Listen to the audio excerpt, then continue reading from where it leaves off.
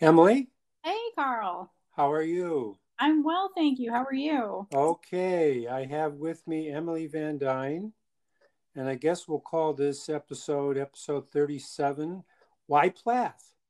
Okay, I love that. That's great. You want to begin? How did you become interested in Sylvia Plath? Well, I had a wonderful high school English and creative writing teacher. He gave me the bell jar when I was a freshman in high school, and I read it, and I was like, that was depressing. And I, I was more interested in the biographical note at the end. I had the Lois Ames edition, Oh, yes.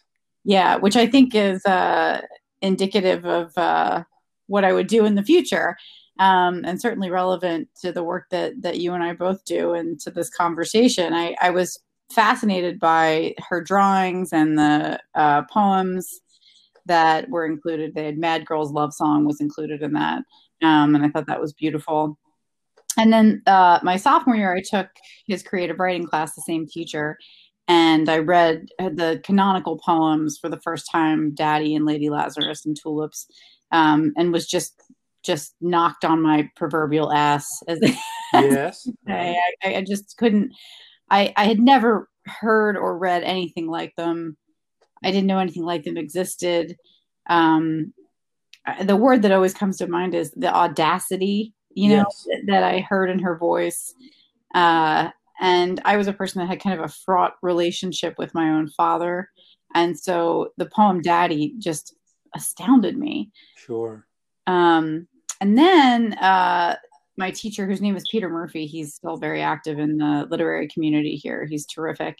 And he's on Twitter, so we can tag him when this goes live. He gave me Anne Stevenson's Bitter Fame and Linda Wagner Martin's biography of Plath. And he said, read Bitter Fame first and tell me what you think, and then read the other one, and then tell me what you think. And so I think without any intention, or maybe he did have intention, he quite literally set me on the path that my Hmm. work would take for the next 25 years. That's a really good thing to do, to recommend not one biography, but two. Yeah, it is. And especially with a character like Plath, right? Yes. Or a subject, I should say, not a character. But yeah, because I there's if you start that way, then you never have any idea that any of those books are singular or definitive. Right. Yeah, so that's been very important to my understanding, not only of Sylvia Plath's life and her work, but also of the genre of biography. So yeah. So you were taught Plath, Mhm. but you also now teach Plath. What's that like? I don't get to teach her as much as I would like, but I'm about to be teaching her quite a bit more. And it's so exciting. I love teaching her. I love to see the different responses that I get from students, and sometimes the students I think who are least likely to be interested in her are just riveted by her, and that's exciting. And male students love Plath, which I love because there's this stereotype that it's only these dark, Yes. Yeah. crazy women, right? And I find Right. that male students and men in general in equal numbers love Plath. Like the Plath community that I'm part of it's probably 50-50, I would say, in terms of Hmm. gender. So Yeah. Are they attracted as much to her poetry as to her prose? Do they favor one or the other? yeah, I don't think that there's that they favor one or the other, but I tend to work more with her poetry. Um, I do a lot of work in my own work, and also sometimes I'll teach this. This sort of like misinformed idea that her poems are autobiographical, Hmm. which I that is still this dominant theme in work about her. Even I mean, I there's a part of my book Loving Sylvia Plath that I'm trying to finish up now, actually, that deals with specifically her two most famous poems are Daddy and Lady Lazarus. And Yes. even if you go to like the British Library's website, there's this great series on the website that's like something like engaging with 20th century literature. And there's articles about Lady Lazarus and articles about Daddy that are included in the series. And they go as far as to try and find the suicide attempt that Plath had when she was 10 years old, because of the line in Lady Lazarus, when she says, the first time I did it, I was 10, or whatever the line is. I don't have it in front of me. Right, yeah. And, it's like there's absolutely no evidence that Sylvia Plath tried to end her life when she was 10 years old. And yet you see like ham-fisted attempts everywhere to do this. Like, it's almost like a matching game. Yes. And so I like to teach it from that perspective. That's a lot of fun. That's a fun, I think, angle to enter the poems.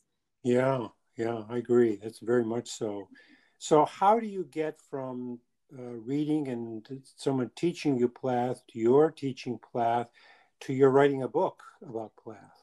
Well, it was a really long process for me. Well, Emily, take your time. Yeah, it was. I think it's a long process for everyone in their own way. When I got offered the contract from Norton, it was August of 2019. And when I say, I had been doing this work for 20 years, I wasn't kidding. It was the culmination of 20 years of work. Mm-hmm. I started doing work on Plath's, writing critical essays on Plath's poetry my sophomore year of college. And then my junior year of college, I took critical theory classes for the first time. And so I was reading people like Helene Cixous and Julia Kristeva and Michel Foucault, and engaging with like mid to late 20th century post-structuralist work for the first time, and feminist theory for the first time. And so that, to me, informed it just made my reading of Plath blow up, and not just her work, but also biographies of her and these ideas that existed about her in culture. I felt like because they had always struck me as really wrong and misinterpreted, but I couldn't quite say why. And so when I read those kind of theorists, then suddenly I had language for why. And coincidentally, that was academic year 2000, 2001. So that was also the year that Plath's unabridged journals came out for the first time in the UK and the United States. So I was actually working at a bookstore. And so I got galleys, and I was able to read them before they came out. And I still have the copy that Karen Kukul, the editor of them, signed for me when I did a panel with her and met her for the first time in 2016. And I had read the abridged version that came out in 1982. I'd read it to death, and so I was able to see those gaps all of a sudden. Oh yeah, right. And just because I was 19, I hadn't been to an archive yet. I'm sure some 19-year-olds are lucky and get to go to archives, but I had not. A few at Smith College, as far as I know. And I wasn't at Smith, but I was at Emerson, so I was in Boston, and I did feel, connected to Plath in that way too, right? That I was in a place where she had spent quite a bit of time, especially because Emerson is right on the Boston Common and the public gardens, and she writes so hilariously about that area in the Bell Jar. But yeah, so when I was able to see what I remember, I wrote a very long paper about this at Emerson, and I wrote about the textual space, essentially, and like who is the Sylvia Plath, in quotes, that emerges from that textual space that exists between the unabridged journals and the abridged journals. And yeah, I think that so I also started to think for the first time, because I was also reading like Roland Barthes, Death of an Author. Yes. So I was thinking about, previously I had only thought about Sylvia Plath as like a living historical woman, which is good, I think, in some ways. But suddenly I began to understand her as a constructed figure. And so my interest became how did that process occur in culture. And also I remember at the time being interested in writing a book about the idea of like who was Sylvia Plath in the 1960s. And when I would say Sylvia Plath, I would put her in quotes, right? Because she's an imaginary figure as opposed to the historical woman. Yeah. Who was Sylvia Plath in the 1970s? How does she change as we change? so that was I would say the root of that work. And I was lucky enough at Emerson to work. My advisor there was a woman named Maria Kundura, who was also, she did her PhD at Stanford, and she was Diane Middlebrook's assistant on her biography of Anne Sexton. Oh. And so she was, obviously was incredibly helpful to me in formulating those ideas and getting them down on paper. So she advised that paper. And that was kind of that. And then but I didn't jump right into academia. I traveled, I took weird jobs. I did all kinds of strange things in my 20s. I worked as a nanny for this very wealthy winemaking family. That's a part of Plath's biography. It is. And I think unwittingly, it's a part of a lot of writing women's biographies, right? Yes. Oh, yeah. Yeah. Like I think I had this, like when I took the job, I was 23 and I was just like, oh, this will be cool. I'll get to live in California. And that was the chief reason I took it, was to be able to travel, because they traveled to Europe quite a bit. And so I thought, well, great. That's free travel to Europe. I'll take it. And I like children too. And, but then of course, once I was out there and I was traveling with them and I was living this very strange lifestyle. I mean, being a nanny is a weird job. There's no way around it. Then I started to remember, of course, from my literary education and my passion for books, how many writing women had been nannies or had been governesses. Right. And so I thought about myself as a kind of Jane Eyre figure. Oh, yeah. Yeah. Marie Curie too was a nanny. Yeah. Oh, yeah. I did not know that. Yes. That's so interesting. Well, women, I want to be clear. I certainly was not in a position where I had to take a job as a nanny. Like in 2003, I was, had a degree from a nice college, and I could have gone and taught or done any number of things, but I didn't. But there, and throughout history, those are the choices women had. Sure. Too often, if you didn't want to get married, right? Like, what were you going to paint china or go be a nanny? Yes. Yeah. So how does your experience, in a sense, align with Plath in such a way that you're going to write a book that's called Loving Sylvia Plath? Well, so what I wanted when I was in graduate school. So I started my MFA in 2007, and I immediately understood that I was happy to be doing it, but I thought, I've made a mistake here. I should have applied for a PhD in literature, because I was much more interested in writing critically about other people's work than I was in writing my own work. And so, I did an MFA in poetry, but I sort of was dying to write prose. And so by the end of the program, I was kind of secretly writing a lot of nonfiction that was really hybrid work that was partly my own personal narrative. I was writing a lot at that point about having been a nanny. And that was also about my relationship with Sylvia Plath. So then I thought, like, well, I think I want to write a book about what it's like to love another writer this much. And I knew there was some stuff out there that was like that, but I didn't think there was anything like that about Plath, and there wasn't, and there isn't, which is interesting to me that it doesn't exist yet. Like every time, I guess most people that write books feel this way, but every time I really start to dig, into it, and it's getting close to being done, I'm thinking, like, because she drives people's obsessions, Yes. People are just absolutely mad about Plath. So it's interesting to me that no one has done this yet, but I think there are reasons behind that too, which maybe we can touch on later. But what ended up happening was I got married, and I was married for 2 years, and it was not a happy marriage, and not for any particular, my husband was a lovely person. We just weren't a good fit.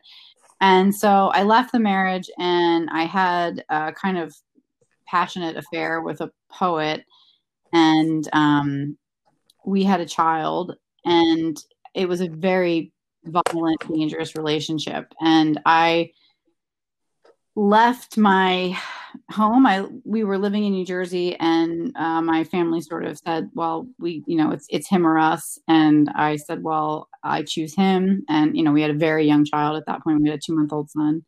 Mm-hmm. And so we picked up and quite literally ran away. I mean, we left for his hometown in Southeast Texas. And we lived there for a little while, and things got increasingly more dangerous. And in the beginning, his parents were very supportive of me because he had a drug problem and was trying to get sober. And they were like, oh, we're so glad you stuck by him and what have you.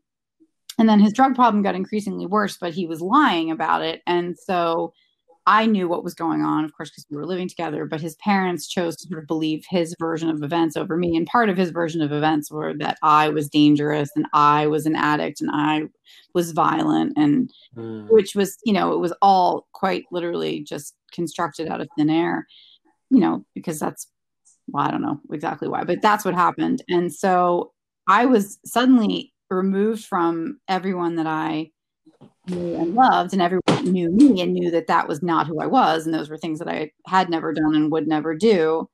And somebody was telling a version of my life that wasn't my life. And it was really the most frightening thing I've ever experienced. And so I left, I went back to New Jersey. I took our son. And then I had to sort of rebuild my life from scratch because things were really quite bad for me. And I had to get my job at Stockton back and get onto the tenure track and, do all of these really challenging things. And I was a single parent. Mm-hmm. You know what this sounds like? Well, you tell me, because what this sounds like to me is a Sylvia Plath story. Well, I do think there are a lot of parallels. There's some displacement. You're moving to Texas from New Jersey. That's quite a switch. Mm-hmm. The sort of fraught relationship with the husband. I could go on, but I'll let you go on. Relationship with my own parents too, right? Yes, it was very loving, but also sometimes stifling. I really relate to Plath's kind of obsession with pleasing her mother. I have a very similar relationship. Less now, obviously, but there was a time when I had a very similar relationship with my own parents. I was a lot like Plath as a young child. I was kind of I spoke really early. I wrote really early. I published really early. I won prizes, as a young adolescent and a teen. And, I was precocious. So that the phrase that I always used, I always felt like I was tap dancing, Yes. Yeah. Like you have to sing for your supper. And so, so there's a lot of parallels, and I don't mean to imply like, oh, I'm like Sylvia Plath, although I mean, right. People that do that, right? People. Yes, I think that's right. I don't know how much of this actually gets into your book, but I think that's what you do. And either when you're writing a biography or something that's biographical, you identify with someone else, which is not the same thing at all as saying even you're like them or you're similar, but there are certain aspects of that person's experience, in this case, this poet, prose writer's experience, that you feel especially close to. Yeah. And also, I think part of the book is it's about that. It's about the closeness that I feel to her, but it's also about the fact that there was always a sense that I had to sort of hide that. Like, I think that Plath is kind of one of the redheaded stepchildren of the literary world and particularly of the academic world, even though she's in some ways like the major poet of the 20th century, or of the second half of the 20th century. Mm-hmm. We still don't really understand Plath studies in the way that we understand like studies of T.S. Eliot or John Keats, right? And you like, when we say Plath studies, I don't think we've been saying that for very long, right? Like, I think that's a fairly new thing.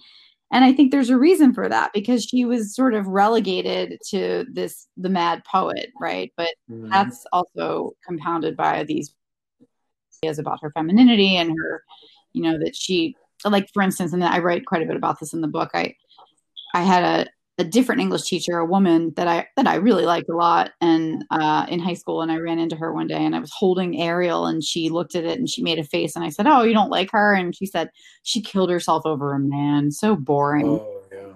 Yeah, and I felt really chastised in that moment, and I've had lots of experiences like that, always in a classroom or in a workshop, right?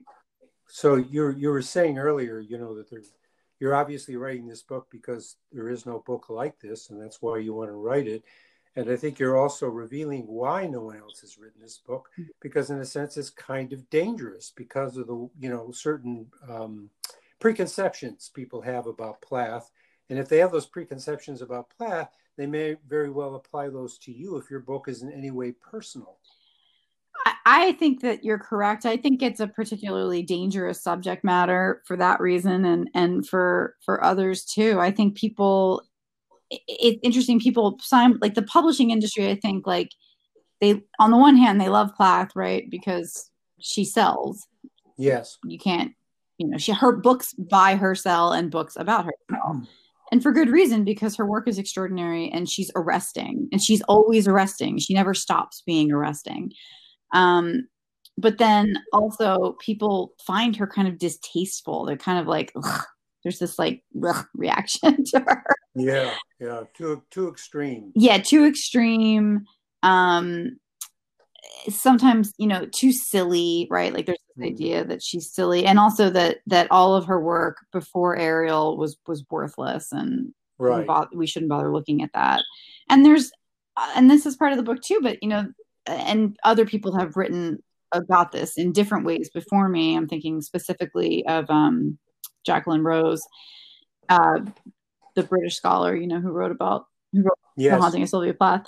But Hughes called all of her work before Ariel waste products. Right. And I think because Hughes has been dead since 1998, a lot of people I was just old enough to still be around when he was around, right? And be reading her when he was still writing about her. And I was alive when Birthday Letters came out. And also I went to college in Boston, and he didn't, he lived in England, but a lot of his good friends lived and taught in Boston, or in the Boston area. So I encountered a lot of those people when I was in college. So those ideas were tossed around a lot in my classrooms, or not my class, but in classrooms that I was in.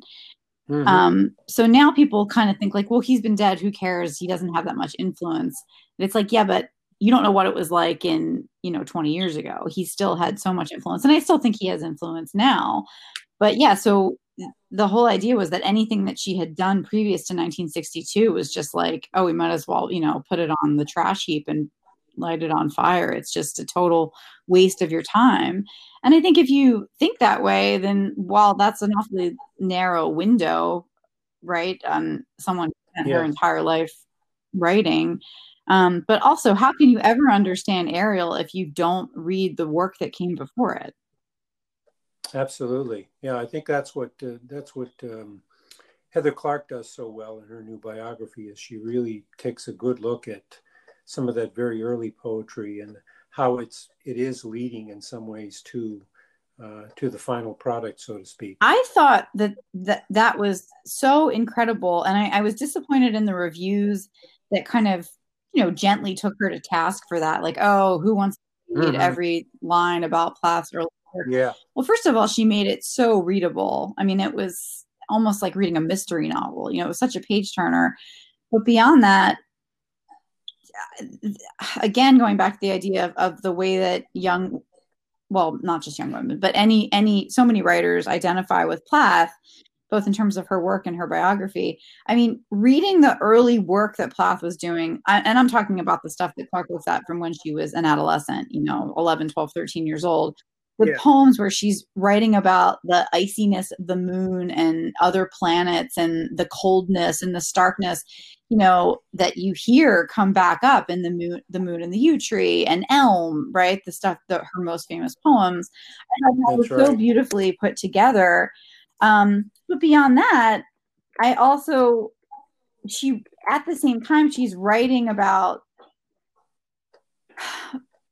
the different ways that Plath's mental health played out as an adolescent, where, you know, sometimes she would just be overwhelmed, and that would sort of manifest itself as, you know, a bad sore throat or just the need to stay in bed and read and write for 24 or 48 hours, because she was so intelligent and so sensitive and such a hard worker. I mean, that was like looking into a mirror, you know, that was so of my adolescence, you know, where I just would, some days you just could not face the sort of like shallow nastiness of like being an adolescent in the United States. And I just wanted to run away and like do nothing but read the Brontes for, that's right, you know, and I was blessed with parents that would kind of let me do that. So I thought that was another element of Plath's early life and personality that we had never gotten before. And to see that paralleled with the work that she was doing at that time, I was amazed by that. Yeah, no, that's quite good. And it rectifies, again, going back to Ted Hughes, the way he divided the collected poems, you know, to the juvenilia and the mature work. It just, you can't track Plath that way. It just doesn't work. And Heather reconstitutes Sylvia Plath in that sense by looking at that early stuff. She does. And she also, one of the things that I write about in the preface, particularly of Loving Sylvia Plath, is Plath has been presented to us completely out of context for decades. I mean, I even in some of the biographies, your biography was the first one that I read that really made strides in putting her into the context of her time, talking about, you know, her listening to the radio and the Shadow Knows and how she loved Gone with the Wind. You know, that made me feel like Plath is this person who is existing in America in the 40s and 50s. Whereas previous to that, I always felt, I think when I wrote my review of Red Comet, I said, you know, she's dealt with like she's the mad poet who falls from a cold star, you know, and, you know, briefly lands on that. And I just hate that. I think that's that's so damaging, not only to her, but the part of the larger argument of Loving Sylvia Plath is that is damaging to writing and reading women. Oh yeah. Right. Because then, you know, we understand ourselves as either alien weirdos, right? Or like, well, how, if this is what Plath was like, you know, how can I ever do that? I might as well throw in the towel. Now, I actually met a woman at a conference in January 2020. So God, like a month before the whole world crashed. And we were at dinner together and we were talking about our work. And I told her a little bit about what I was working on. And she said, oh, I was so obsessed with her in college. And then I read a biography of her and she was probably like 50. She said, and when I found out what happened to her, I went and I took all the poems that I had written that were inspired by her and I put them in the fireplace and I burned them and I never wrote anything like that again. Oh, and because essentially she felt terrified, right? Like, oh my goodness, is this the kind of fate that I am being done out? Right. Yeah, it's very curious. The biographies take on lives of their own, so to speak. There's a kind of trajectory, and one biography builds on another, sometimes in not such a good way. I mean, you mentioned Plath's interest in popular culture. One of the reasons why I wanted to tell readers, for instance, that Jack Benny was one of her favorites on radio, is if you look at the humor of the Jack Benny show, it's quite satiric and it's quite cutting. And that's Plath. I mean, you know, you don't have to be just a driven poet to have that sensibility. No, of course you don't. It's expressed in a lot of different ways in the culture, you know, in the culture, not just in that person. Yeah, I think that's exactly right. And I think that we've been totally deprived of that version of her, right? And in some ways, because Hughes had the kind of control that he did over her work and, you know, the editing of her work. And I mean, there's some logic to that, right? Only because Hughes is not American, right? Like he's English. And so, you know, it's possible to understand that he just sort of just doesn't know, right? So he just sort of leaves it behind. And he's also not very curious. You don't think? Well, he's not very curious really about her background. When he comes to this country, it's just, you know, one thing after other he finds fault with. And there's no, when you think of someone like Nabokov, who just, it's not that he approved of everything American, but he relished finding out about it. Right. Where Plath is one of the most intensely curious subjects, I think. Yeah. Yeah, I think that's true. One other thing I noticed about the reviews, and I don't know how you feel about this, that is the reviews of Heather Clark's book, is it was almost like they were breathing a sigh of relief. Oh, now we've got it all. We don't have to think about it anymore. Yeah, right. And you always hear that. And the title of the preface of Loving Sylvia Plath is No More Plath, Please, which is, I've written a little bit about this before, but I'm kind of delving much more into it in the preface. But it was an actual editorial that the New York Times printed after the film Sylvia came out. They printed a review of the film. And so some man in Florida named Horace Hone, I don't know who he is, but anyway, he wrote like a 1-line editorial to the New York Times. No more Plath, please. And that was it. And they printed it. And, that's the most succinct version, the most alliterative, succinct version of something that we hear all the time. Every time there's another book about her, every time there's whatever, there's this flurry of press that talks about like, haven't we had enough already? And I think that is both unique to Plath, but also indicative of the sexism inherent to how she's treated. Yeah. There's a lot to that. What else should I have asked you? Anything? I don't know. I love the questions that you've asked me so far, but this stuff is so exciting to me. I mean, I think when you said that the answer to one biography is always another biography, and when we talked in the summer, I mean, that just like my head blew up in the best possible way. So I'm certainly writing about that and quoting you in the book. Great. And I'm reading biographies quite a bit right now, just because like I have the new baby, and so you can biographies are like you can plow through them. That's what's so terrific about them. So I just started one about Frida Kahlo. So I've been thinking so much about that idea that, why would you ever think that, you could have one definitive version of any person's life? And also I've been sort of arguing, as I'm wont to do, with Janet Malcolm in my head, Oh yes. Yeah. We all do that. Well, this idea that biography is like somehow immoral, like I still can't get past that. It's creepy. It is. Yeah. I think her, I don't know, that I've read that book to death, but I was thinking about that reading about Frida Kahlo, because it's like immoral, like this, how it's the opposite, right? To bring the light of this woman's work and experience to the world. I mean, if I hadn't read those biographies of Plath, if I hadn't read Plath's work, I mean, the whole trajectory of my life could have been different, and not in a good way. Sure. Yes. Yeah. Well, that's the thing that people often, if they have only a cursory understanding of Plath, or no really understanding, but they know the name, they can't conceive of the idea that studying and writing about Sylvia Plath can actually be a liberating experience. No, I'm asked all the time if I'm depressed by it. And yeah, I was never depressed writing about Sylvia Plath. I find writing about Sylvia Plath absolutely thrilling. I think the best work is transcendent and it's enigmatic. And Plath's poetry is both of those things. Her prose is both of those things. And her life is both of those things.